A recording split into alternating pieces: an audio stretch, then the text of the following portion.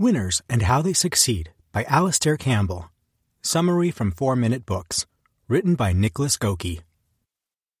One-sentence summary. Winners and How They Succeed draws on years of research and extensive interviews with a wide array of successful people to deliver a blueprint for what it takes to win in life based on strategy, leadership, and team building. Favorite quote from the author.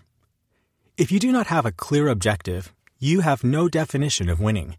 If you do not have a clear strategy, you have no chance of winning. And if all you have are tactics, you have no right to win. Alastair Campbell. Recently, I've been sending out a motivational video with the 4-Minute Books newsletter every Saturday. One of my favorites has been one that encourages you to do what is hard. It makes a very simple distinction between those who are successful in life and those who aren't. Winners win, and losers lose. What is meant by that is that for elite performers, doing exceptional work is the norm. They've made it part of their identity, not by deciding to be exceptional, but by deciding to work hard every day. If you want to be a successful entrepreneur, you decide to be one. And then you are, not by some external standard, but simply by showing up to do the work of an entrepreneur every day. That's it. The moment you make that decision, you decide to be a winner. Winners and How They Succeed is about making that decision. Here are 3 lessons about winners. 1. Winners have 3 tools in their belt: strategy, objectives, and tactics. 2. Winners are so afraid of losing that they'll gladly be uncomfortable to avoid it. 3. In a crisis, winners forget about everything they can't control. Are you pumped to be a winner? I am. Let's turn ourselves into winners. Lesson 1. The 3 tools of winners are strategy, objectives, and tactics. Alastair Campbell, the author of this book, has picked out 3 things that all winners have in hand at all times. 1. A realistic objective. 2. A solid strategy. 3. A set of tactics. The objective is your goal. The tournament you want to win, the amount of weight you want to lose, the monthly income you want to make.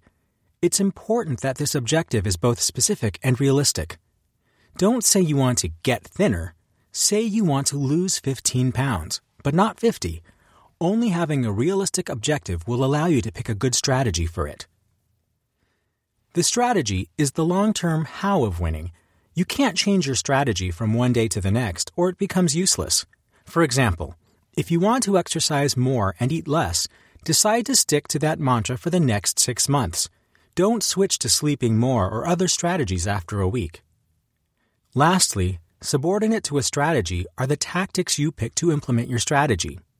For example, for exercising more, you could create a gym schedule that includes 3 one-hour sessions every week, and for eating less, you could cap your calories at 2,000 every day.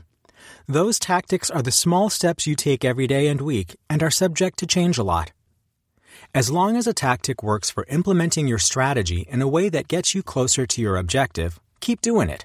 But once it stops, drop it and try the next one without changing the strategy. Lesson 2. Winners are so terrified of losing that they're happy to get uncomfortable to avoid it. Most people spend most of their lives in this preliminary stage of wanting. They say they want something, but they really just want it. What does this mean? It means they desire it enough to claim they want it, but they don't want it bad enough that it hurts not to work for it. For them, the pain of doing it is still bigger than the pain of not doing it. To become a winner, you have to reach and cross this threshold of pain. In the summer of 2000, Michael Phelps was ready to compete in the Olympics. He felt ready in every way, physically, mentally, emotionally. He even got on the team, but only started in the 200-meter butterfly category, where he ended up 5th. Having missed his only shot at an Olympic medal thus far, he was terrified of not being given the chance to try again. He could not stand the thought of losing, so he went back and worked even harder than before, winning 8 medals, 6 gold, 2 bronze, at the next Summer Olympics in 2004. If you still feel like you're too comfortable, like life just feels too much like you're winning already and that losing isn't a threat, get yourself under pressure. Ditch that comfort zone of yours, Think of your next big potential loss and let that drive take you to action. Lesson 3. When a crisis happens, winners block out everything they can't control. We use the word crisis too liberally.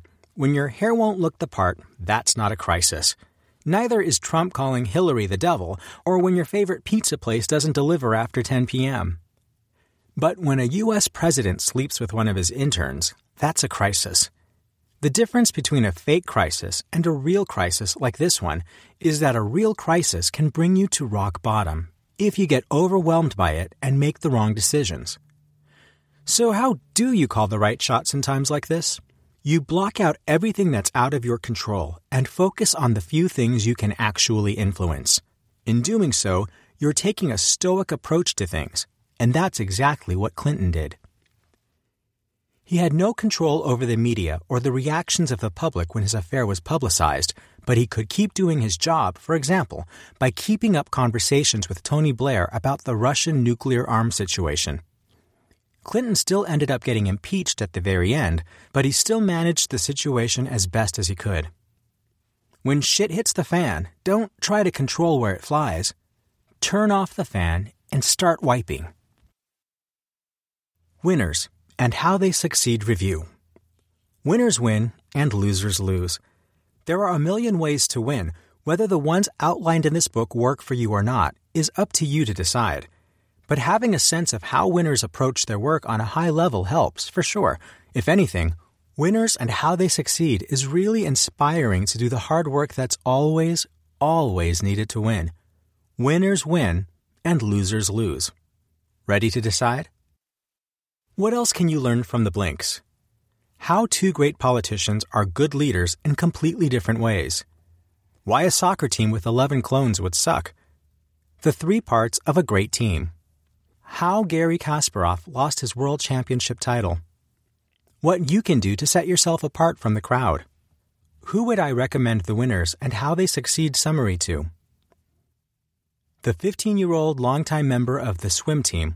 The 39-year-old PR manager who has to deal with real crises on a regular basis, and anyone who feels in their gut that they're not reaching their full potential yet.